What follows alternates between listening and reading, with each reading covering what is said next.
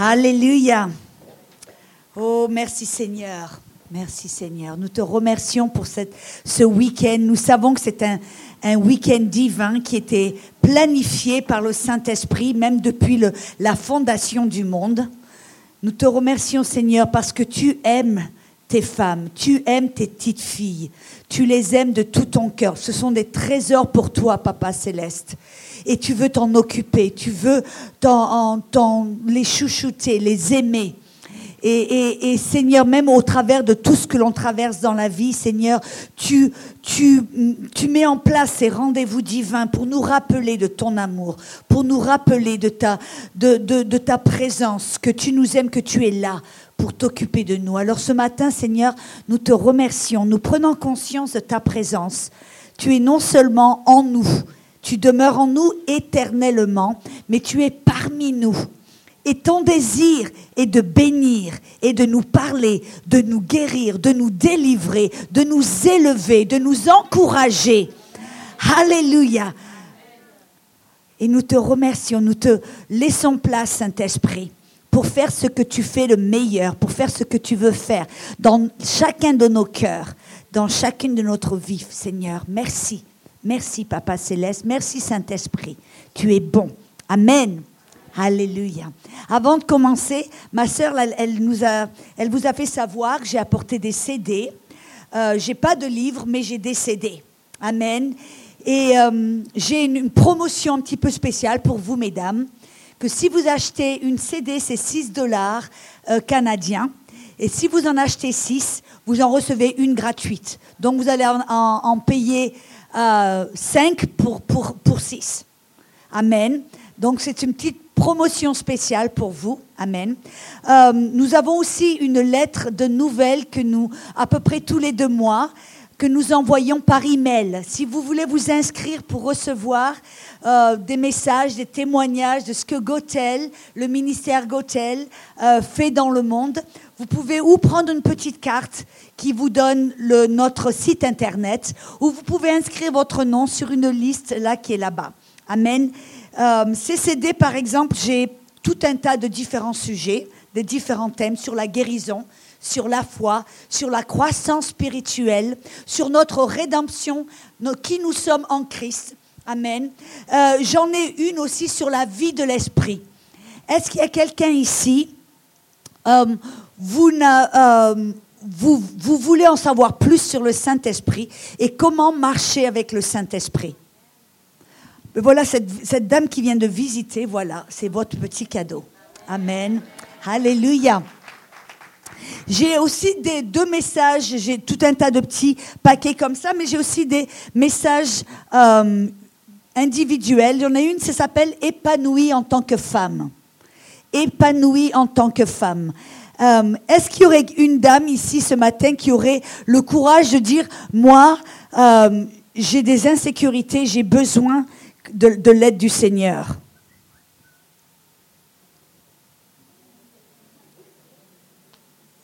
Elle a levé la main la première. J'ai vu cette belle jeune fille. Dès qu'elle est rentrée, je l'ai vue. Elle m'a tapé à l'œil. J'ai dit, oh, qu'elle est belle, cette jeune fille. Eh bien, voilà. J'en ai une autre aussi, ça s'appelle « Accomplir le plan de Dieu pour votre vie ».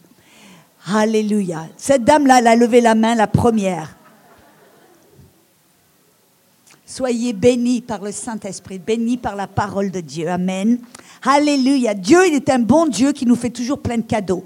Alors, on doit lui ressembler. Amen. Alléluia. Avant de commencer, je voudrais vous montrer une petite vidéo. Est-ce que j'ai mon beau jeune homme? Ah, il est là derrière. Il s'était caché.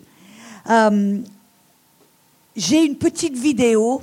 Ce matin, je voudrais parler, en fin de compte, parce que le Seigneur veut nous utiliser, chacune d'entre nous. Il veut qu'on fasse partie de son plan pour ce monde et il veut utiliser chacune d'entre nous. Mais il y a beaucoup de barrières, il y a beaucoup de choses qui nous empêchent. Dieu veut nous utiliser. Dieu veut faire en sorte que nous soyons une source de bénédiction pour prêcher. On a vu hier que nous sommes nous faisons partie de l'armée de Dieu, des messagères de la bonne nouvelle. Et c'est qui nous sommes. Et afin de pouvoir rentrer dans cet appel et faire ce que Dieu nous a appelés à faire, chacune d'entre nous, selon qui nous sommes, notre personnalité, ce que Dieu comment il nous a créés, il faut essayer de se débarrasser de certaines barrières, de certaines choses qui nous empêchent. Vous voyez, c'est pas Dieu qui dit « Ah non, je peux pas t'utiliser », c'est nous. Nous sommes nos pires critiques. Et c'est nous qui nous mettons des barrières, qui nous mettons des sens interdits et des feux rouges afin de pouvoir couler dans la puissance de Dieu, manifester la gloire de Dieu sur cette terre. Amen. Alors avant ce matin, ça va être la chose que je vais partager avec vous. Amen. Comment se débarrasser de toutes ces barrières que l'on se met nous-mêmes. Et avant de commencer, je voudrais que vous puissiez regarder ce petit clip qui a été fait pour vous, mesdames. Quand je vois ce clip, ça me rend toujours plein d'émotions. Parce que je sais que chacune d'entre nous, on peut peut-être avoir une façade où on projette une image d'être sûr de nous ou de savoir tout faire, mais à l'intérieur, beaucoup de femmes, beaucoup d'entre nous, on crie, on se dit, je veux que quelqu'un me reconnaisse, que quelqu'un m'aime. Merci. Alors je veux vous dire, mesdames, c'est Dieu qui vous aime. Et votre valeur, elle n'est pas selon l'étiquette des vêtements que vous portez. Comme il a dit des amis que vous avez sur Facebook ou ce que les gens disent à votre sujet. Votre valeur, elle vient du prix qui a été payé pour chacune d'entre vous. Et ça, on ne doit jamais l'oublier. Parce que vous voyez, mesdames, nous sommes, comme j'ai dit avant, nos pires critiques. Des fois, le diable, il se met au chômage. Parce on s'attaque nous-mêmes plus que lui-même le fait. Vous voyez ce que je veux dire par là? Alors ce matin, mon but et mon désir, c'est de vous aider, comme le Seigneur m'a aidé, à enlever tous ces mensonges et à marcher en tant que femme, comme Dieu vous a créé d'être libérée, d'être belle, d'être sûre de vous-même,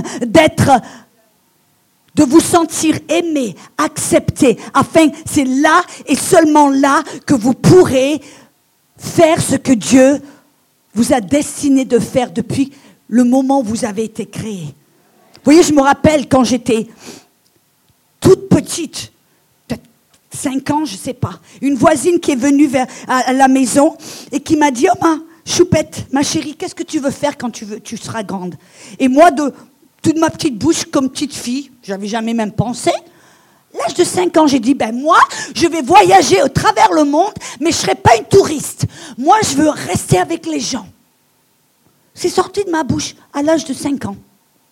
Pourquoi? Parce que le destin de Dieu, l'appel de Dieu était déjà en moi.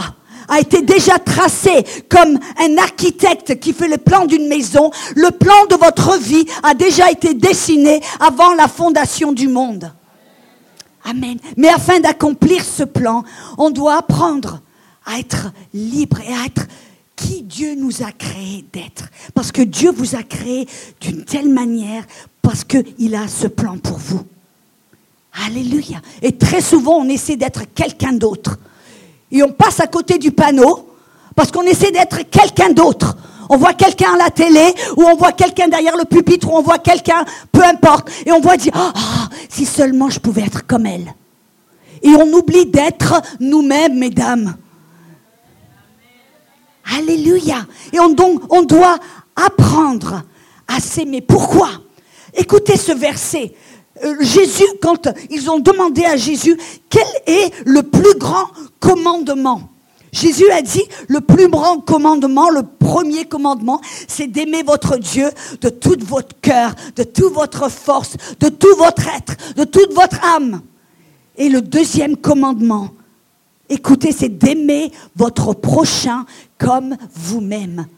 Vous voyez, Jésus, il nous a dit, ils sauront que vous êtes mes disciples pour l'amour que vous avez l'un pour l'autre. Mais comment pouvons-nous aimer l'autre? Comment pouvons-nous aimer le prochain si on ne s'aime pas nous-mêmes? Amen. Ça veut dire qu'on doit, afin de pouvoir aimer notre prochain, notre voisin, celui que personne n'aime, on doit apprendre d'abord à s'aimer nous-mêmes. Vous savez, j'ai remarqué quelque chose, que les personnes qui vous font le plus de blessures, les personnes qui vous font du mal, les personnes qui sont remplies de colère, qui sont remplies d'âme, c'est très souvent des personnes. Pourquoi elles ont de la colère? Pourquoi est-ce qu'elles agissent mal envers les autres? Pourquoi est-ce qu'elles n'aiment pas les autres? Elles sont toujours le genre de personnes qui ont l'air d'être... Pourquoi? Parce qu'elles ne s'aiment pas elles-mêmes. Et c'est ça, vous voyez, quand vous rencontrez quelqu'un qui est en colère, qui agit mal, qui fait des choses mauvaises, ne vous dites pas, pourquoi elle agit comme ça? Non, regardez-la comme une victime en disant, cette personne, elle dit ses paroles, elle fait du mal, elle est en colère, elle fait des choses méchantes, parce qu'à l'intérieur, elle est brisée. À l'intérieur, elle est malade. À l'intérieur, elle a du mal, elle ne s'aime pas elle-même. Et très souvent, c'est le genre de personne que l'on n'aime jamais. On va toujours avec la copine, la personne qui a une bonne personnalité que tout le monde aime. C'est vers cette personne qu'on va. Mais la personne qui a le plus besoin de votre amour, c'est la personne qu'on laisse à l'écart. Ça, on doit regarder en disant non, c'est cette personne qui a le besoin de mon amour. C'est cette personne qui a besoin de mon amour plus que personne d'autre. Parce que nous sommes des émissaires de bonnes nouvelles. Amen. Pour aller vers cette personne en disant, moi je t'aime. Parce que Jésus t'aime. Amen. Alors ça veut dire qu'on doit apprendre à s'aimer nous-mêmes. Mais vous savez, très souvent, on n'arrive pas à s'aimer. Pourquoi on n'arrive pas à s'aimer? Parce qu'on a fait peut-être des erreurs, ou il y a des choses qui n'ont pas très bien marché dans notre vie. Et je vais vous dire, avant d'aller de l'avant, je veux vous faire savoir quelque chose, que tout ce que je partage là derrière le pupitre, je veux vous mettre à l'aise tout de suite. Parce que je ne sais rien du tout de ce qui se passe dans vos vies. Je n'en connais aucune d'entre vous. Je ne parle pas avec... Quand Brigitte m'a invitée, elle ne m'a rien dit du tout de ce qui se passait dans l'église, qui vous étiez, ce qui se passait, rien du tout. Mais le Saint-Esprit le sait. Amen. Alléluia.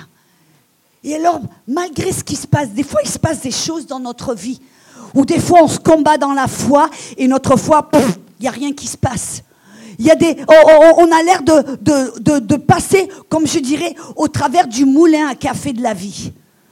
Où on s'attend, on commence en disant « Ouais, ça va bien marcher, la foi ». Et tout d'un coup, pof, il y a des choses qui s'ébranlent, des choses qui ne marchent pas. On fait des erreurs, on voulait servir Dieu et tout d'un coup, pof, on fait des choses qu'on serait dit on ne le ferait jamais. Et c'est là, très souvent, on se sent disqualifié, on se sent minable, on se sent mis à l'écart en se disant « Comment est-ce que Dieu peut m'utiliser ?» Regarde un peu. Alléluia. Mais écoutez-moi bien. Quand on se voit de cette manière, c'est pas comme ça que Dieu nous voit. Dieu, au contraire, vous voyez, j'ai découvert quelque chose d'intéressant. Au Japon, il y a quelque chose, il y a des œuvres d'art. Ce sont des pots cassés. Une fois, j'étais chez une amie et elle avait un vase ou un verre qui était ébréché et cassé.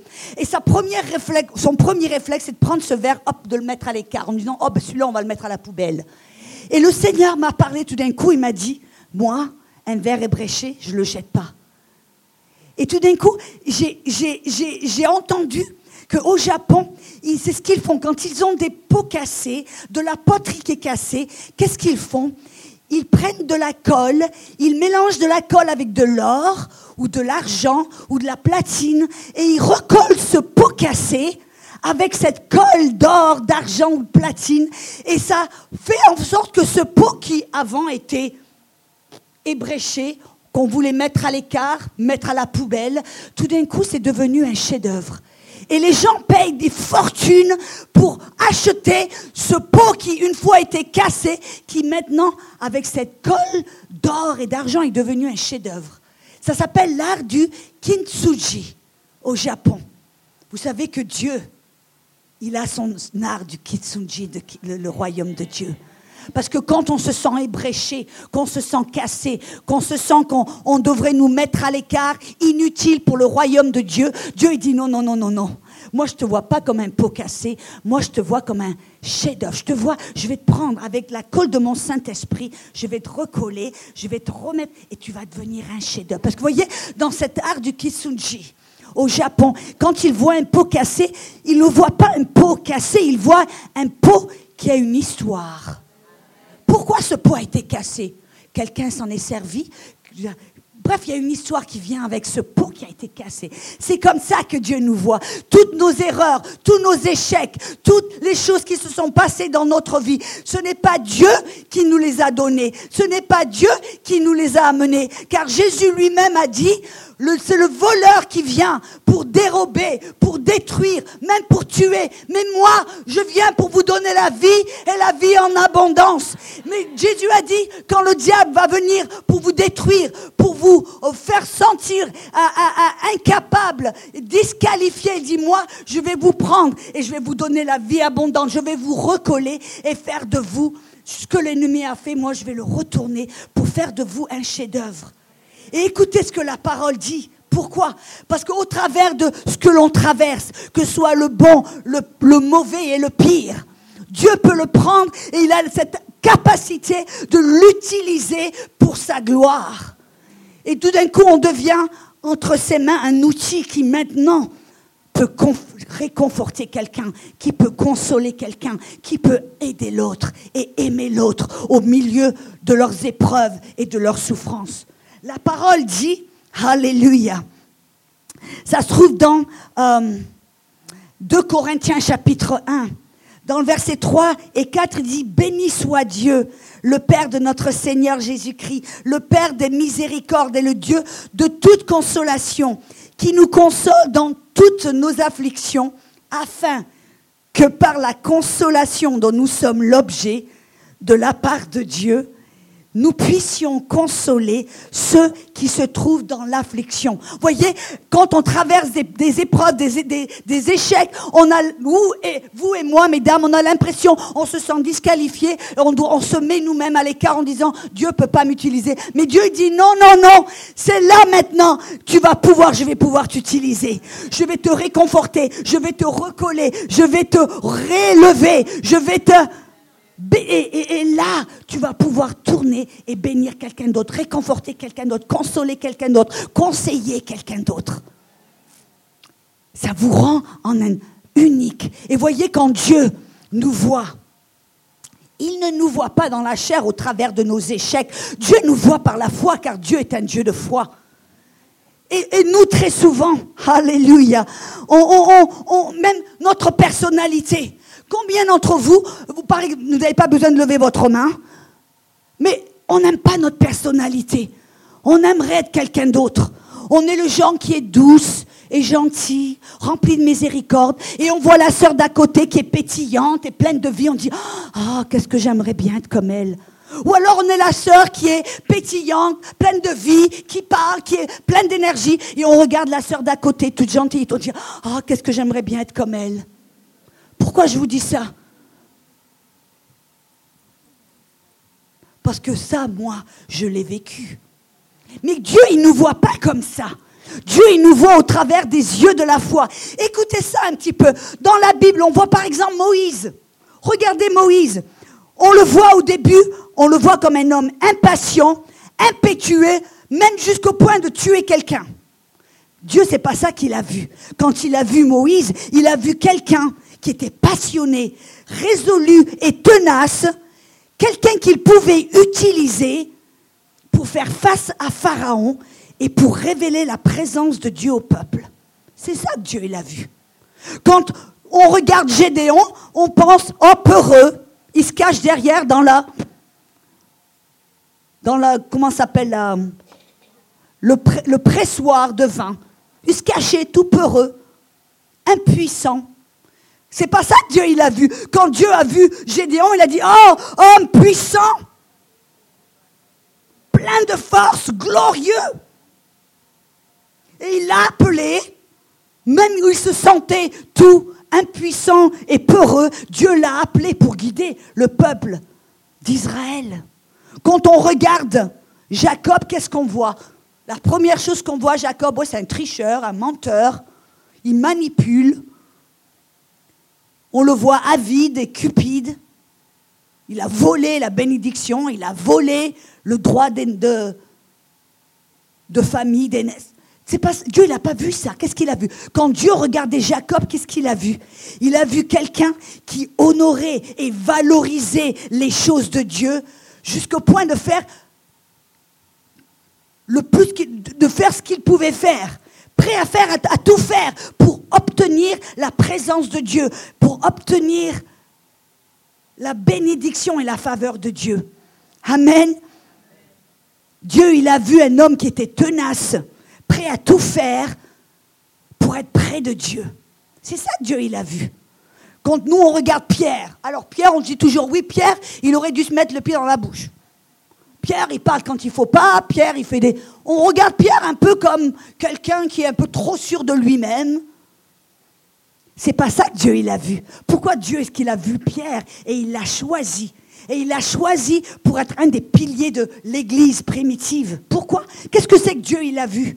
Non, Dieu, il n'a pas vu quelqu'un qui était impétueux, trop sûr de lui. Il a vu quelqu'un qui n'avait pas peur de faire des erreurs, quelqu'un qui était audacieux, quelqu'un qui était prêt, qui allait être un porte-parole. C'est ça que Dieu, il a vu. Alors voyez, même dans votre personnalité, très souvent, on voit notre personnalité et on le voit comme une faiblesse. Ah, je suis trop douce et trop gentille. Ou je suis trop pleine de vie, trop vivacieuse, On se critique et on voit notre personnalité comme une faiblesse. Non, Dieu nous voit, tout premièrement, Dieu nous voit en Jésus. Et vous savez qu'en Jésus, vous êtes tellement belle. 1 Jean 4, 17 qui dit, tel qu'il est, Jésus, tel nous sommes dans ce monde. Voyez, notre esprit, le vrai vous, l'esprit, la partie de vous, votre esprit qui a été né de nouveau, c'est cette partie de vous qui est identique à Jésus. C'est cette partie de Dieu qui a le potentiel, qui est comme Jésus, identique à Jésus. Et c'est ça que Dieu voit. Quand Dieu vous voit, il voit votre potentiel. Il voit qui il vous a créé être. Il vous voit dans l'esprit. Il vous voit en Jésus. Il vous voit belle, puissante, forte. Et votre personnalité. Vous voyez, très souvent, j'ai découvert que ce que l'on voit comme une faiblesse est très souvent notre plus grande force, notre plus grand atout. Alléluia. Mais voyez l'image que vous avez de vous-même. Peu importe ce que les gens disent à votre sujet. Peu importe ce que quelqu'un d'autre dit. Non, ce qui est important, c'est ce que vous dites. Vous vous dites vous-même à votre sujet. L'image que vous avez de vous-même à l'intérieur, c'est ce qui va diriger votre vie. C'est ça qui va faire en sorte que vous allez faire certaines choses, prendre certaines décisions. Les décisions que vous prenez, les choix que vous faites, la direction dans votre vie, elle vient d'où? Elle vient de cette image que vous avez de vous-même à l'intérieur. Proverbe 23, verset 7 dit « Telles sont les pensées de votre âme, telles vous êtes ou telles vous faites. » Ça veut dire qu'on doit apprendre à changer l'image que nous avons de nous-mêmes dans notre cœur. Comment est-ce que vous vous voyez? Parce que si vous vous voyez comme un échec, si vous vous voyez minable, c'est comme ça que vous allez agir, c'est comme ça que vous allez vous projeter, c'est comme ça que vous allez prendre des décisions et les choix que vous allez prendre basés sur cette image, comme vous vous voyez. Ne regardez pas d'une manière si innocente et si sainte. Mais c'est vrai. Et voyez, dans ce monde, il y a une telle pression de stéréotype de la femme, Proverbe 31. Il y a une telle pression dans ce monde une femme, elle doit être coupée au moule de cette manière, que si on n'est pas conforme à ce moule, alors tout d'un coup, hop, on se sent disqualifié. Alors moi, vous savez ce que j'ai fait? J'ai réécrit mon propre Proverbe 31. Parce que de toute façon, ce Proverbe 31, pour moi, tu vois, je me le suis en fin de compte adapté, Proverbe 31 du 21e siècle. selon Audrey Mack. Vous voulez écouter mon proverbe 31? Alors voilà le proverbe 31 de Audrey Mack. Alléluia. Oui, je suis bien plus précieuse que les perles, même si tisser et tricoter avec de la laine ou du lin n'est pas trop mon truc. Je travaille avec mes mains, mais c'est principalement sur mon ordinateur. Oui, je pourrais amener mon pain de loin. Toutefois, il y a une épicerie assez près de chez moi et cela m'arrange plutôt. Oui, je me lève souvent la nuit. Non pas pour préparer de la nourriture pour ma famille, mais pour prier quand Dieu me réveille. Malheureusement, je n'ai pas de servante et c'est moi qui fais le ménage. Mais bien, j'ai un bon lave-vaisselle, un aspirateur et une machine à laver, alors oui, cela aide bien. J'ai considéré acheter et vendre des terrains, mais avec l'inflation et la crise immobilière, alors ça ne rapporte pas assez. Pour ce qui en est de planter ma propre vigne, j'ai laissé tomber, car le magasin d'à côté a tous les légumes bio dont j'ai besoin. Oui, mes bras sont affermis parce que je porte des sacs d'épicerie de semaine en semaine. Non, je ne peux pas dire que ma lampe ne s'éteint jamais le soir, mais si mon téléphone portable clignote, c'est pour m'avertir que quelqu'un, quelque part, a peut-être besoin de moi. Je ne sais pas comment tenir une quenouille ou un fuseau et ça ne m'intéresse pas vraiment. Mais je peux utiliser mes connaissances et mes dons pour aider les gens dans le besoin. Non, je n'ai pas le temps pour faire mes propres vêtements, mais de toute façon, le matériel coûte beaucoup plus que les vêtements que je trouve en solde. Non, je n'ai pas peur de la neige. Oh, merci Seigneur, je vis en Floride et je n'ai pas besoin de pelleter. Oui, je me ris de l'avenir, car si même l'économie part en brioche, ça veut dire, je sais que c'est Dieu qui s'occupe de mon futur. Ma bouche communique la sagesse à bien des égards. Et souvent, ça veut dire que je dois choisir de me taire. Mon cœur est pour ma famille, qui est ma première priorité. Oui, la beauté se flétrit et le charme est certainement trompeur. Et de toute façon, ça n'a jamais été mon point fort. Dans l'ensemble, j'aime ma vie. Tout ce que je fais chaque jour n'est pas toujours glorieux, mais je choisis de le faire pour la gloire de Dieu. Et mon désir est que ma vie, mon obéissance et mon amour pour le Seigneur, ce sont ceux qui m'apporteront la louange. Amen. Mesdames, vous n'avez pas besoin de tomber dans le stéréotype ou d'être sous la pression d'essayer d'être cette femme de Proverbe 31. Vous écrivez votre Proverbe 31. Qui vous êtes? Comment est-ce que Dieu vous a créé à être? Amen. Oh, alléluia. Et comme je disais très souvent, on n'aime pas notre personnalité. On voit notre personnalité comme une faiblesse, comme une erreur que Dieu il a fait. Dieu, pourquoi tu m'as créé de cette manière? Moi, j'aurais bien aimé être comme un tel. Pourquoi tu m'as créé comme ça?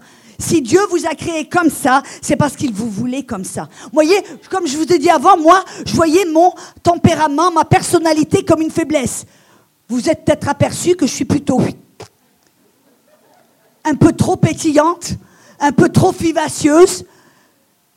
Je parle, j'ai pas peur je m'exprime.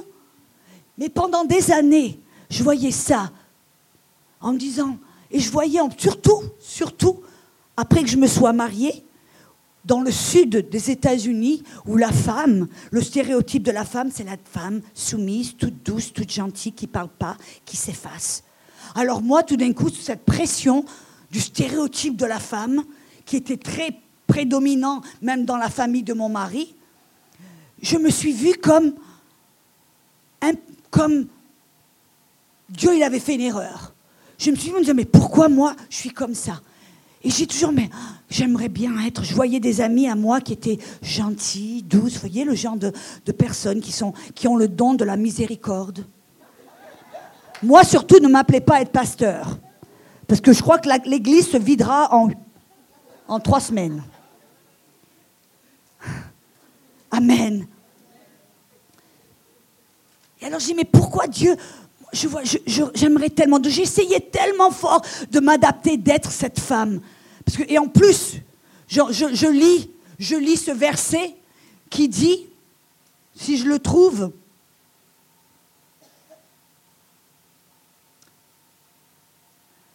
Mais la parure intérieure est cachée dans le cœur, la pureté incorruptible d'un esprit doux et paisible. C'est ce qui est d'un plus grand prix devant Dieu. Moi, je dis, mais Dieu, moi, je ne suis pas douce et paisible. Je suis plutôt tempestueuse et on m'entend. Alors Dieu, je suis disqualifiée. Dieu, il me voit comme un pot cassé, comme quelqu'un qui, hop, j'ai cassé le moule, j'ai fait une erreur, bof, on recommence, c'est pas grave Audrey, on te met de côté. C'est comme ça que je me voyais, jusqu'à ce que Dieu m'a dit, non, Audrey, si je voulais te rendre douce, passive, gentille et te donner le don de miséricorde, je l'aurais fait. Mais si je t'ai créé de cette manière, c'est parce que ça faisait partie de mon plan pour toi. Ça fait partie de ce que je t'ai appelé à faire. Et tout d'un coup, j'ai découvert que ce n'était pas une faiblesse, c'était mon plus grand atout, ma plus grande force. Très souvent, vous voyez, je me suis aperçue que Dieu m'a appelé dans des territoires où il y a ce que j'appelle des mauvaises traditions, des vaches sacrées, des esprits de religion. Et je vous garantis que l'esprit tout paisible et tout doux, passif, quand il se bute contre ces esprits de religion, ça part en brioche. Non, Dieu m'a créé de cette manière. Ça fait partie de mon appel pour aller quand je vais en Inde. Parce que je me dis, Seigneur, tu m'as appelé d'aller en Inde, tu m'as appelé d'aller en Afrique, tu m'as appelé d'aller dans des endroits où la femme, elle est opprimée, où on essaie de la supprimer. Pourquoi tu m'as appelé dans ces endroits? Tu as fait une erreur, Dieu. Il me dit non. Il dit, j'appelle les choses folles pour confondre les sages. J'appelle les choses qui sont faibles pour confondre ceux qui se disent, moi, je suis fort. Regarde-moi, Dieu, tu as bien fait de me choisir. Je suis tellement beau, je suis tellement fort. Non, il dit, non, moi, je vais choisir les choses qui paraissent folles aux yeux du monde pour confronter celles qui se disent, moi, pourquoi aurais-je besoin de Dieu? Parce qu'après tout, moi, je suis tellement bon, je suis tellement super. Non. Il m'a dit aussi, il me dit, regarde un peu, il dit, pourquoi est-ce que j'ai choisi Paul d'aller prêcher aux païens et pourquoi j'ai choisi Pierre d'aller prêcher aux juifs? Tu regardes ça, tu dis, mais Dieu, t'as perdu la tête ou quoi? T'as mélangé les boulots? Pourquoi? Parce que Paul, c'était un homme qui était le pharisien des pharisiens. Il connaissait la loi de la première page jusqu'à la dernière page. Il la connaissait par cœur. Il était un expert de la loi, du Tanakh, des Écritures juives. Il était un expert.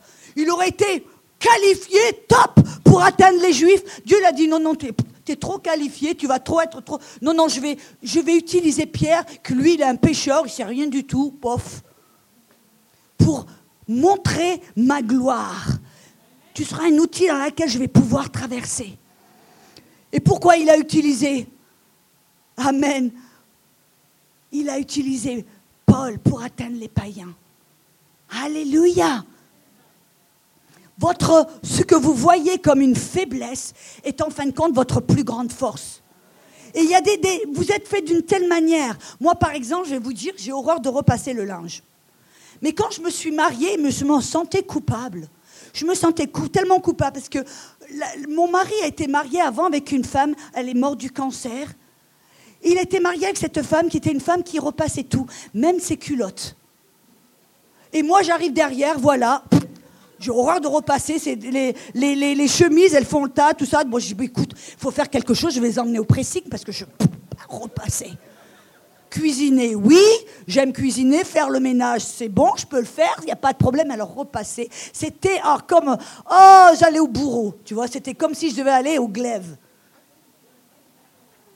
Et je me culpabilisais en me disant, mais je ne suis pas une bonne femme, parce que, vous voyez, et voilà, la plus grande erreur que l'on fait, où on se sent non seulement insuffisante, minable, inadéquate et incapable, c'est quand on commence à se comparer l'une à l'autre. La Bible dit que de se comparer n'est pas sage. De se comparer n'est pas sage. 2 Corinthiens 10, 12 dit que se comparant eux-mêmes manquent d'intelligence. Alléluia.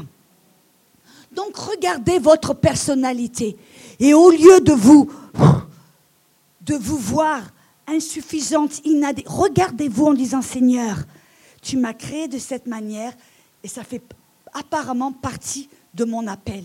Tu m'as créé avec cette personnalité, avec cette façon de faire les choses, avec ce ADN. Pourquoi Dieu? Montre-moi quel est mon plus grand... Et bien sûr, je vais vous avouer quelque chose. Notre personnalité a besoin de nos angles aigus. Parce que, vous voyez, moi, en tant que impétueuse, un peu trop pleine de vie, expressive, qui parle, si je prends cette force et que je la pousse un peu trop loin, ça peut devenir un petit peu, comment on pourrait dire ça? Dérangeant, ouais. C'est pour ça qu'on a besoin du Saint-Esprit pour nous arrondir les angles. Voyez, on doit se dire, oui, c'est ma personnalité, c'est ma force, et je dois développer qui je suis. Je dois apprécier ma personnalité, parce que c'est Dieu qui m'a donné cette personnalité. C'est Dieu qui m'a fait de cette manière, parce qu'il a un plan précis pour ma vie. Que ce soit dans votre quartier, ou que ce soit pour le Canada, ou que ce soit, peu importe, vous remplissez la case blanche. Dieu vous a créé exactement comme vous êtes pour un but bien précis. Et c'est à nous de trouver Dieu, de le rechercher. Dieu dit, je sais les plans que j'ai pour vous. C'est un plan pour un bon futur, pour te donner de l'espoir. Et vous me trouverez quand vous me chercherez de tout votre cœur. C'est à nous de chercher Dieu. Dieu, tu m'as créé de cette manière. Pourquoi? Montre-moi ce que tu veux faire de ce vase. Je te donne ma vie, je te donne ma personnalité. Tu t'en sers pour ta gloire. Parce que vous voyez, si on était toutes de la même manière, si vous étiez toutes comme Audrey, alors pauvre le monde, ça commencerait à avoir des problèmes. Si on était toutes comme vous, la petite jeune femme toute gentille, alors il n'y a rien qui pourrait se faire. Vous comprenez ce que je veux dire? On a besoin, Dieu il a créé les individus, il nous a tous créés différents. Et on doit tous trouver pourquoi tu m'as créé de cette manière, ici, à ce moment-là. Tu aurais pu me créer il y a 650 ans, mais tu as choisi de me créer aujourd'hui, dans le 21e siècle. Et tu as un but. C'est à nous de le rechercher et de le trouver et de le découvrir. Amen. Donc on doit apprendre à arrêter de nous rabaisser, de nous critiquer nous-mêmes. Amen. Et d'arrêter d'être nos plus grands ennemis. On doit commencer à accepter, à se voir comme Dieu nous voit. À nous apprécier notre personnalité. Maintenant, je vous dis la vérité, je suis tellement heureuse d'être comme je suis. Je suis tellement heureuse d'être comme que je sais que maintenant, je peux l'utiliser pour mon plus grand atout. Amen. Et je peux vous dire le nombre de personnes, des fois, qui m'envoient des emails en me disant « Oh Audrey, j'aime ta personnalité. Oh, quand je t'écoute, ça me remplit de joie. Merci pour ta passion. Merci pour ton enthousiasme. Merci Seigneur de m'avoir créé, que je puisse être une bénédiction pour ces personnes. » Amen. Alléluia. Oh, et bien sûr, on se critique, des fois on n'aime pas notre personnalité et des fois on n'aime pas notre physique. On n'aime pas de la manière dont Dieu nous a créés. On dit, oh, j'aimerais bien être grande, ou j'aimerais bien être plus petite, ou j'aimerais bien plus... Vous voyez, c'est marrant, parce que mon nez, je voyais toujours mon... Quand j'étais toute petite, je me rappelle à l'école, on a fait une petite visite médicale. Et il y a le docteur qui m'a dit, ah ben dis donc, toi tu as un nez tellement pointu. Tu pourrais percer n'importe quoi avec ton nez. Et de ce moment-là, je vous dis la vérité, j'ai eu horreur de mon nez. Je dis, oh Dieu, j'aime pas mon nez. Quelle horreur, j'ai le nez... Oh Dieu. Et puis un jour, je suis allée, je voyageais en Asie, et je voyais toutes les jeunes femmes asiatiques qui me regardaient. Je dis, mais qu'est-ce qui se passe? Elle me dit, on aime tellement votre nez, on aimerait tellement avoir votre nez. Je me suis dit, mais alors, je me suis battue dessus à cause de mon nez pendant toutes ces années, et ces demoiselles, elles aimeraient tous avoir mon nez, et moi, j'aimerais avoir leur nez. Alors là, vraiment, tout d'un coup, je me suis dit, merci Seigneur, c'est mon nez. Voyez, il y a des choses notre physique qui nous dérange. Moi, par exemple, alléluia, je vais être vulnérable et transparente, c'est bon? Ça ne vous dérange pas? Parce que des fois, très souvent, on voit la personne derrière le pupitre, on a l'impression qu'elles ont tout bien, comme on dit aux États-Unis, tout leur petit canard à la ligne, là, tout bien en place. Non, moi, voilà, c'est moi. Ce que vous voyez, c'est ce que je suis. Et je me rappelle, j'ai grandi, parce que j'ai une famille de 5 enfants et j'étais la plus petite. Et pour une raison ou pour une autre, j'ai pris après mon arrière-grand-père qui était très grand. Et j'étais la plus grande de ma famille. J'étais même plus grande que mes parents et plus grande que mon frère. Et toute ma jeunesse, j'ai entendu « Oh là là, qu'est-ce que t'es grande, jambe de grive !» J'allais à l'école, on m'appelait jambe de grive, on m'appelait girafe. Jusqu'au point où j'étais tellement complexée, tellement dans l'insécurité, que je toujours refusé de porter des talons. Je portais toujours des chaussures plates. Et partout où j'allais, je regardais toujours, je me comparais et j'essayais de me rabaisser un petit peu. Je me voyais toujours comme long, comme un jour sans fin.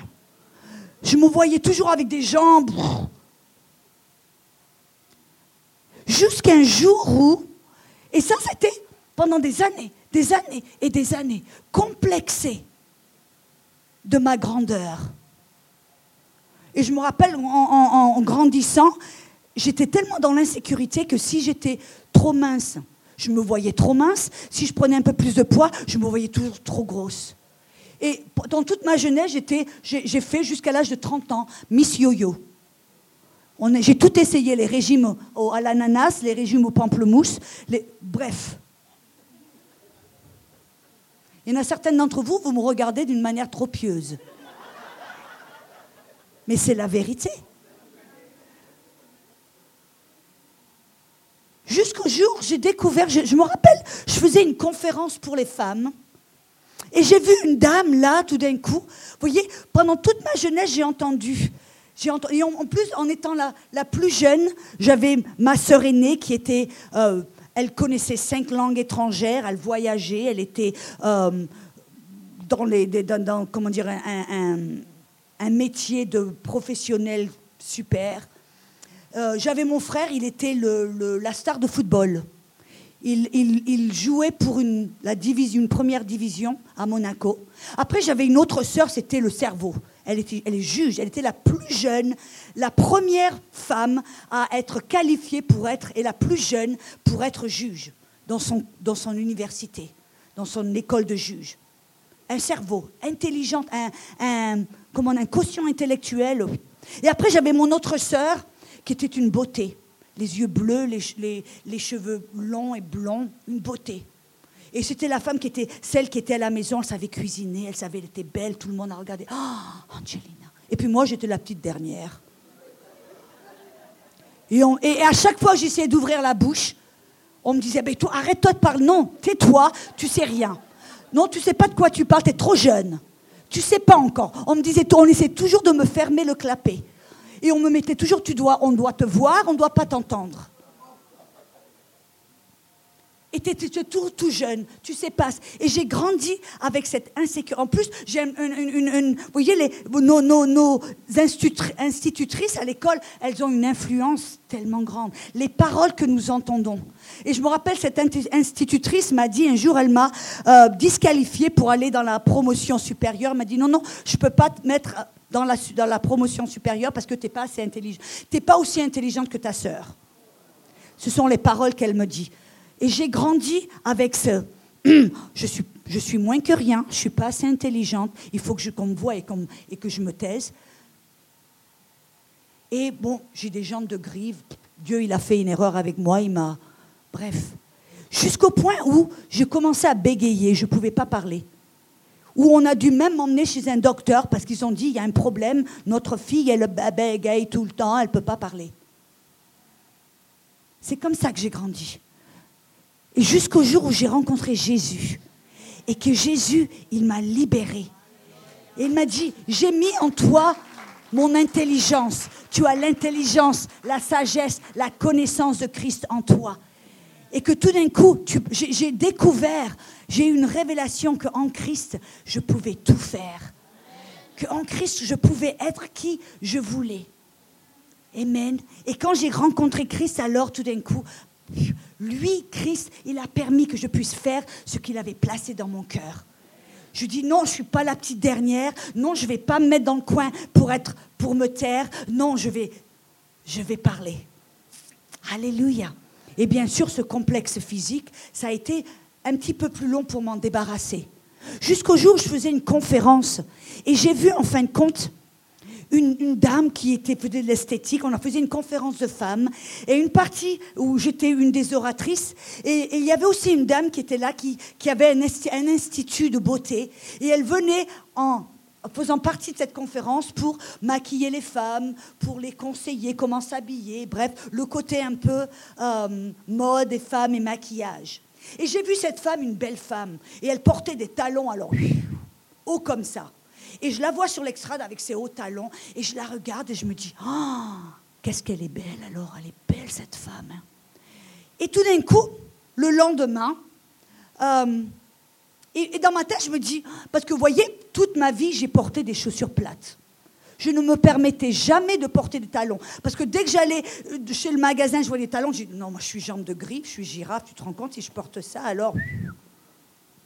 Je ne me permettais jamais de porter des talons.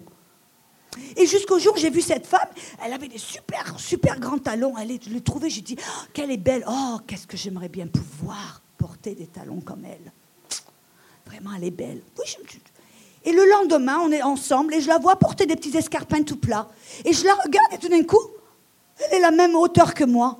Je la regarde, je dis, mais c'est bizarre quand même. Et je l'ai trouvée belle, mais je dis, tu es la même hauteur, elle est la même hauteur que moi. Et pourtant, elle portait des grands talons. Et quand je l'ai vue, je ne me suis jamais dit, oh là là, la girafe. Non, je l'ai regardée en disant, oh, qu'est-ce qu'elle est belle. Tout d'un coup, quelque chose qui a fait clic. Et le Seigneur m'a parlé, il me dit, tu vois, il me dit, cette image de girafe, tu t'es, à cause de ces paroles, tu as été enfermé dans une prison invisible où tu te refuses d'en sortir. Tu es dans cette prison invisible où tu refuses d'en sortir. Ces paroles t'ont emprisonné. C'est le moment, Audrey, de sortir de cette cellule invisible. Et tout d'un coup, j'ai vu... Vous voyez que cette image, ce n'était pas de la réalité, c'était un mensonge qui s'était formé dans mon cœur, que j'avais accepté, que j'avais cru et que j'avais, hop, et qui avait dirigé ma vie, mes décisions et mes choix. Alors là, j'ai dit, oh là là, Seigneur, qu'est-ce que je dois faire? Et le Seigneur m'a dit, tu dois te révolter contre ce mensonge. Tu dois te révolter contre ce mensonge. Il dit, et la seule manière de sortir de cette cellule, c'est d'aller contre ce mensonge. Je dis, Seigneur, qu'est-ce que je fais? Il me dit, va t'acheter des chaussures à hauts talons. Et vous voyez, le fait, c'est que le jour d'avant, j'étais avec une amie, j'étais à Montpellier, et on faisait un petit peu des vitrines. Et je suis rentrée dans un magasin qui s'appelle Desigual, et je vois, et les premières choses que je vois ces chaussures Desigual. Je ne sais pas si vous êtes familier avec cette marque. Et il y a des chaussures avec des chaussures à talons compensés, mais les talons étaient comme costauds. J'ai vu une jeune fille qui avait un peu des chaussures un peu comme ça. Et je l'ai vue, et mon premier réflexe que j'ai pensé, c'est « Oh, qu'elles sont belles ces chaussures, mais qu'est-ce que j'aimerais pouvoir en porter des comme ça. » Mais non, tu ne peux pas, Audrey, non. Et je suis rentrée dans le magasin et j'ai essayé une petite robe, j'ai essayé des petites choses. Et j'ai essayé une petite robe toute mignonne à bretelles. Et la vendeuse me dit, oh là là, madame, ne bougez pas, j'ai la paire de chaussures juste pour vous, pour aller avec cette robe. Alors je dis, bon d'accord, voilà, vous avez deviné, elle m'amène les chaussures. Les premières paroles qui sont sorties de ma bouche, j'ai dit, ah ben non mademoiselle, non, vous rigolez de moi, je ne pourrais pas porter ce genre de chaussures, j'aurais l'air d'une girafe. Elle me regarde un peu choquée, un peu même... Qu'est-ce que vous... Elle me dit, mais non, madame, mais non. Au contraire, je crois. Elle me dit, vous pouvez porter ces chaussures. Vous avez le genre, vous pouvez porter ces chaussures. Elle me dit, écoutez, allez, mettez-la. Je la regarde un petit peu pour lui faire plaisir. Je dis, bon, ok. Je mets les chaussures. Ma première impression, je me dis, oh là là, je suis comme une girafe. Et je me regarde dans le miroir et je dis, waouh, ça n'a pas l'air mal. Mais bref, le petit mensonge qui revient. Ah ben non, tu rigoles, toi, si tu te mets ces chaussures, blablabla. Vous savez, toute la petite mélodie. Et qu'est-ce que j'ai fait? J'ai pas acheté les chaussures. J'ai acheté une paire de chaussures, mais elles étaient toutes plates. Et le lendemain, c'est là où j'ai rencontré cette dame, belle, sûre d'elle-même, avec ses grands talons. Et alors, quand je l'ai vue, je me suis dit, mais elle est grande comme moi. Et regarde là, elle porte des talons. Et on ne dirait jamais qu'elle est... Au contraire, ça l'embellit. Alors vous savez qu'est-ce que j'ai fait quand le Seigneur m'a dit, tu dois te révolter contre ce mensonge. Tu dois aller contre ça qui essaie de te garder dans cette prison. Quoi que ce soit, vous voyez, pour moi, c'était... la hauteur, c'était ma personnalité, c'était mon... Mais vous, je ne sais pas qu'est-ce que c'est. Mais peu importe qu'est-ce que c'est, peu importe quel est le mensonge que le diable vous a donné pour vous faire vous recroqueviller, pour vous garder dans une cellule invisible où vous avez peur de vous épanouir et d'être vous-même, mesdames. Et alors, qu'est-ce que le Seigneur m'a dit? Il m'a dit, va acheter ces chaussures. Donc, on est retourné dans le magasin, on a acheté les chaussures. Et vous savez, la chose marrante, c'est que une semaine après, je suis dans une église, dans mon église, en fin de compte. C'est une grande église, il y a à peu près 5000 personnes dans cette église. Et j'étais en train de prêcher dans l'église. Et je me suis mis mes chaussures. Petite robe toute mignonne, en jean, avec mes belles chaussures talons. Et je rentre dans le truc, toute contente. Et la première chose, une des leaders de l'église, qui est une très bonne amie à moi, que j'aime beaucoup, qui vient voir moi, elle me dit, « Ah ben dis donc, est-ce que t'es grande aujourd'hui ?» Mais vous savez, là où j'ai su que j'avais gagné la bataille, ceux que d'habitude m'auraient démoralisé et mis en 1000 morceaux, quand elle m'a dit ça, je l'ai regardée avec un sourire, elle a dit, « Ah ben oui, c'est vrai, t'as vu un peu comme je suis grande et belle ?» Ceux que le diable a essayé d'utiliser pour me casser les genoux, je me suis aperçue que c'est là que j'ai découvert que j'étais délivrée, j'étais guérie. Voyez, si on attend que Dieu fasse, qu'on se dit, ah ben oui, Dieu, change mon cœur, fais quelque chose, enlève-moi ce complexe, enlève-moi cette insécurité. Non, non, non. Dieu il dit, tu dois te révolter, tu dois aller contre. Qu'est-ce que c'est qui vous garde? Votre timidité, peut-être, aller parler à un étranger et lui dire que Jésus l'aime. Vous faites ça, vous allez être guéri de cette timidité et de cette fierté. Parce que la timidité, vous savez qu'est-ce que c'est? La timidité, la fierté, c'est pas que l'arrogance. La fierté, qu'est-ce que c'est? L'orgueil, qu'est-ce que c'est? C'est d'être recroquevillé, c'est moi. Regarde-moi. Mais quelqu'un qui est hyper timide, c'est l'autre côté de l'orgueil. C'est dire, oh, ne me regarde pas, moi. C'est toujours vous qui êtes au milieu, assis sur la chaise, assis sur le trône. Mais quand on voyait l'humilité, la vraie humilité, je fais un petit détour, qu'est-ce que c'est la vraie humilité? Et ça, je sais que c'est pour quelqu'un ici aujourd'hui. La vraie humilité, qu'est-ce que c'est? C'est d'être 100% dépendant de Jésus. Être humble. Vous vous rappelez que Moïse, vous savez, il nous dit que Moïse était l'homme le plus humble de la terre. Mesdames, qui c'est qui a écrit ce passage? Moïse. Vous direz, oh là là, ça c'est de l'orgueil alors. Il dit, moi je suis plus humble. Non, non, non. Il a écrit parce qu'il a été inspiré du Saint-Esprit, parce qu'il était de toute sa génération l'homme le plus humble. Pourquoi? Parce qu'il était 100% dépendant de la voix de Dieu. Dépendant. C'est ça l'humilité.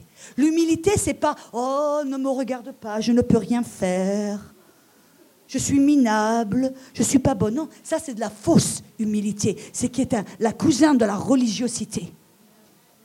L'humilité, c'est Dieu, oui, je ne suis rien sans toi, mais je ne suis pas sans toi, car tu vis en moi. Alors je vais être 100% dépendant de toi. Je vais écouter ta voix, suivre ce que tu dis, je vais le faire. Alléluia. Où j'en étais, mesdames? Les talons hauts. Alors maintenant, voyez, j'en profite. Je me mets des talons si j'en ai envie. Si j'ai envie de mettre des chaussures plates, je mets des chaussures plates, que j'aime le con. Mais voyez, être libéré de tous ces complexes, de ces complexes d'infériorité, cette insécurité. Pourquoi? Vous voyez, ça n'a rien à voir à porter des talons, la beauté. Ça, c'est pas ça le but. C'est pas ça vraiment le point. Le point, c'est d'être libre. Parce que Dieu nous a créés pour marcher dans la liberté. Et dès qu'on se laisse enfermer par un mensonge, qu'on se laisse enfermer par quoi que ce soit, on n'est plus libre. Et c'est dans la liberté que l'on peut servir Dieu. C'est dans la liberté qu'on peut être une bénédiction. C'est dans la liberté qu'on peut émaner Jésus et glorifier le Père. Parce que, mesdames, Dieu, il a plusieurs facettes, plusieurs personnalités. Vous voyez, je peux voir votre personnalité qui est peut-être très différente de la mienne, mais je peux voir Jésus au travers de votre personnalité. Peut-être vous avez une personnalité tout à fait différente de la sienne ou de la mienne, mais tout d'un coup, je vois une autre facette de la personnalité de Dieu au travers de vous. Mais si on essaie d'être quelqu'un d'autre, ou on cache, ou on s'excuse de notre personnalité, comment est-ce que votre prochain peut voir Jésus en vous? On doit apprendre à être libre. Et pour être libre, vous savez que ce qu'on doit faire, on doit se libérer de ces paroles qui ont été prononcées à notre sujet. Ce sont ces paroles qui nous enferment. Vous voyez, ces paroles que l'on m'a beau ton nez, ou t'es pas assez intelligente, ou tu es trop grande. Ces paroles, ce sont des paroles qui ont été prononcées en jugement contre moi. Et ce sont ces paroles que j'ai acceptées parce que j'étais toute petite, que je ne savais pas le contraire, que j'ai acceptées. Et j'ai laissé ma vie se former selon ces paroles, ce que les gens disaient à mon sujet. Mais il a fallu que j'arrive au moment où je me suis dit non, ces paroles, je vais les annuler sur ma vie. Regardez dans Ésaïe 54. Ésaïe 54. Voyez, mesdames, nous sommes en train de parler, et ça en fait partie de comment accomplir le plan de Dieu pour notre vie, comment pouvoir glorifier Dieu à cette heure et à cette époque de la fin des temps. Où Dieu, le ciel vient sur la terre, Dieu veut être glorifié sur la terre, mais la seule manière que Dieu peut être glorifié, c'est au travers de nous, de vous, mesdames, et de moi.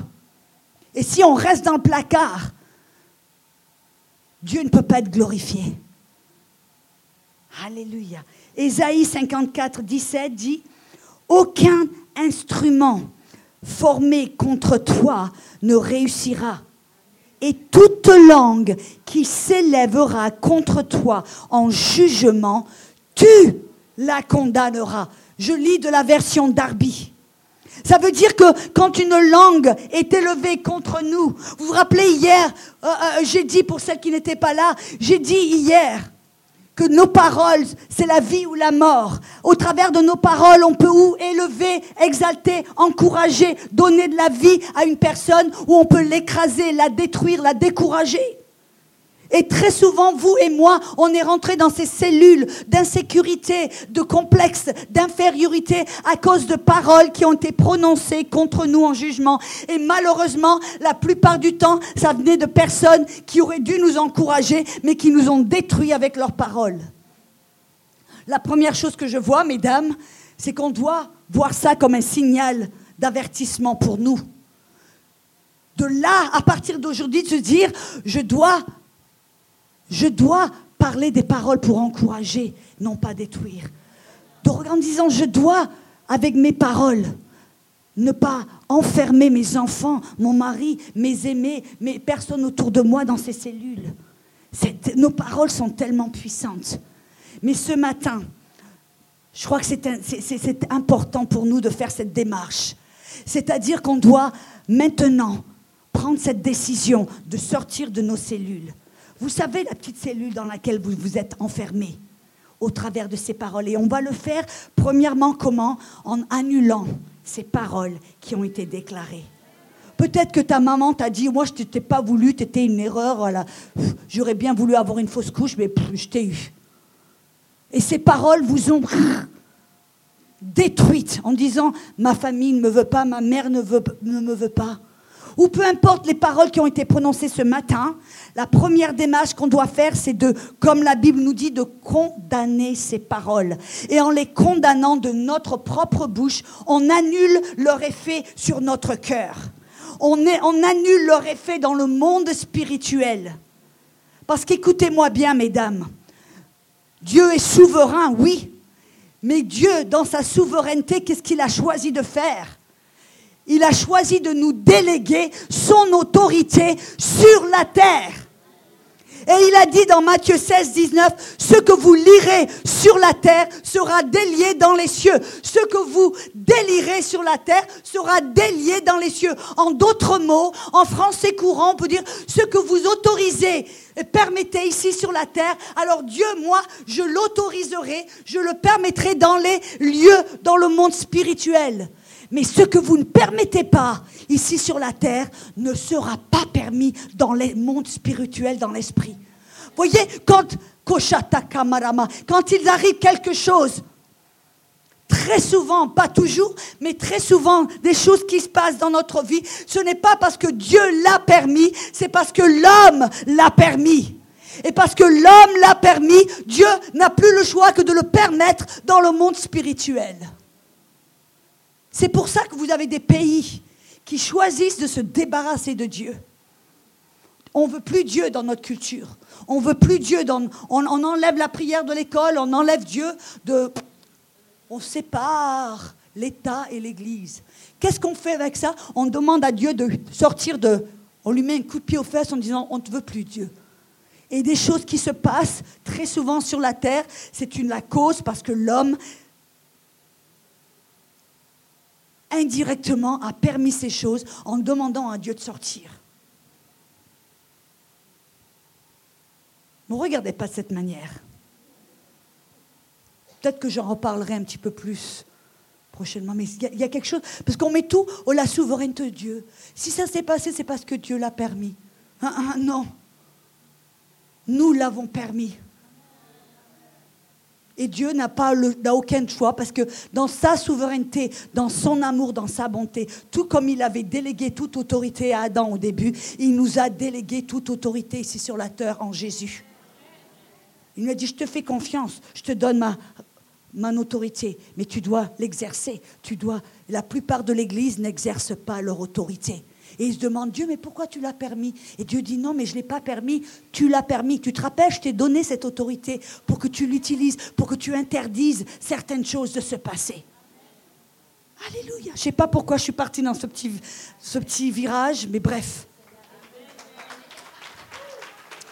Oh, mais ce matin, je vais vous poser une question, mesdames, sans plus tarder. Si on a prononcé des paroles, que ce soit depuis toute petite, même, vous savez, j'ai rencontré des jeunes femmes dans le ventre de leur mère, et leur mère a parlé des paroles en disant « Ah, je ne veux pas cet enfant ». Vous savez que cet enfant, même s'il est un fœtus, il a des petites oreilles, et il entend, et il ressent l'émotion de la mère. Et alors ce matin, si vous savez de quoi je parle, si vous avez vous vous êtes enfermé dans cette cellule invisible, que vous vous avez laissé tromper, accepter, et vous avez cru le mensonge que vous n'êtes pas assez bien, ou pas assez ceci, ou vous devriez être comme cela, et que vous êtes tombé dans le panneau, façon de parler, et que à cause de certaines paroles qui ont été prononcées à votre sujet, c'est le moment, premièrement, de les annuler. Deuxièmement, après, il va falloir demander au Saint-Esprit, Seigneur, comment me révolter contre ce mensonge ? Et lui, le Saint-Esprit, vous montrera, tout comme il m'a montré, va acheter une paire de chaussures, porte les talons hauts, vas-y. Et vous voyez, si je m'étais dit, ah ben non, Dieu, d'abord, tu me libères, après je m'achèterai les chaussures. Non, ma liberté, c'est réalisé par mon acte de foi qui a été acheter les chaussures, porter les chaussures. Et là, le premier jour où j'ai porté ces chaussures, au début c'était « wow ». Et après j'ai dit « je suis libre ». Et je me suis sentie libre. Est-ce que vous comprenez ce que je suis en train de dire ?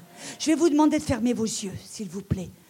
Enfermez-vous dans votre petit placard privé entre vous et Dieu. Et je voudrais vous poser la question. S'il y a des paroles qui ont été prononcées à votre sujet, des paroles qui vous ont blessé, qui vous ont enfermé, qui vous ont tenu dans une cellule invisible, qui vous ont empêché d'être tout ce que Dieu veut que vous soyez. Si c'est votre cas, je voudrais voir votre main. Levez votre main.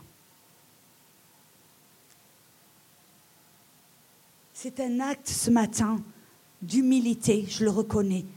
Mais sans l'humilité, on ne peut pas recevoir la grâce de Dieu. Dieu, il dit qu'il donne plus de grâce à celui qui est dans l'humilité.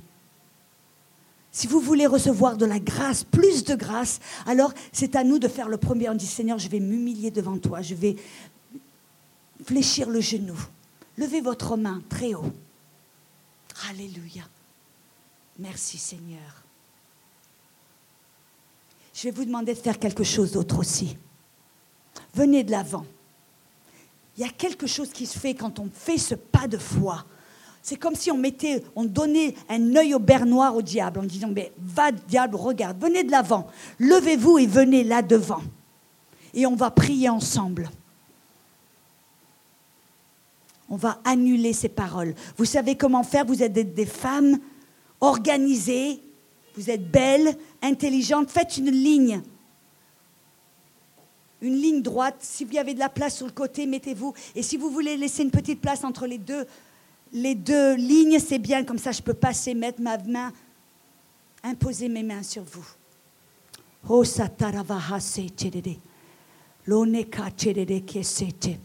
on a vu même hier qu'il est important de pardonner ceux qui nous ont fait du mal. Ces personnes qui vous ont meurtri, qui ont déclaré ces paroles, on doit pardonner ces personnes, n'est-ce pas? En vos propres paroles, parlez au Seigneur. Et ces moments-là pour vous d'exercer cette autorité en disant « J'annule ces paroles ». C'est un des mensonges qui sont exposés maintenant et je les annule. Parlez à votre papa spirituel. Parlez à votre papa céleste. Il vous écoute, il vous entend. Y a-t-il quelqu'un ici ce matin, vous n'avez jamais rencontré Dieu comme votre papa céleste? Vous n'avez jamais donné votre vie à Jésus en acceptant son sacrifice pour vos péchés? Est-ce qu'il y a quelqu'un là? Vous n'avez jamais accepté Jésus comme Sauveur et Seigneur. Y a-t-il quelqu'un là ce matin? Ok, c'est bon. Alléluia. Seigneur, je te remercie pour chaque personne. Seigneur, nous amenons ces paroles blessantes devant ton trône.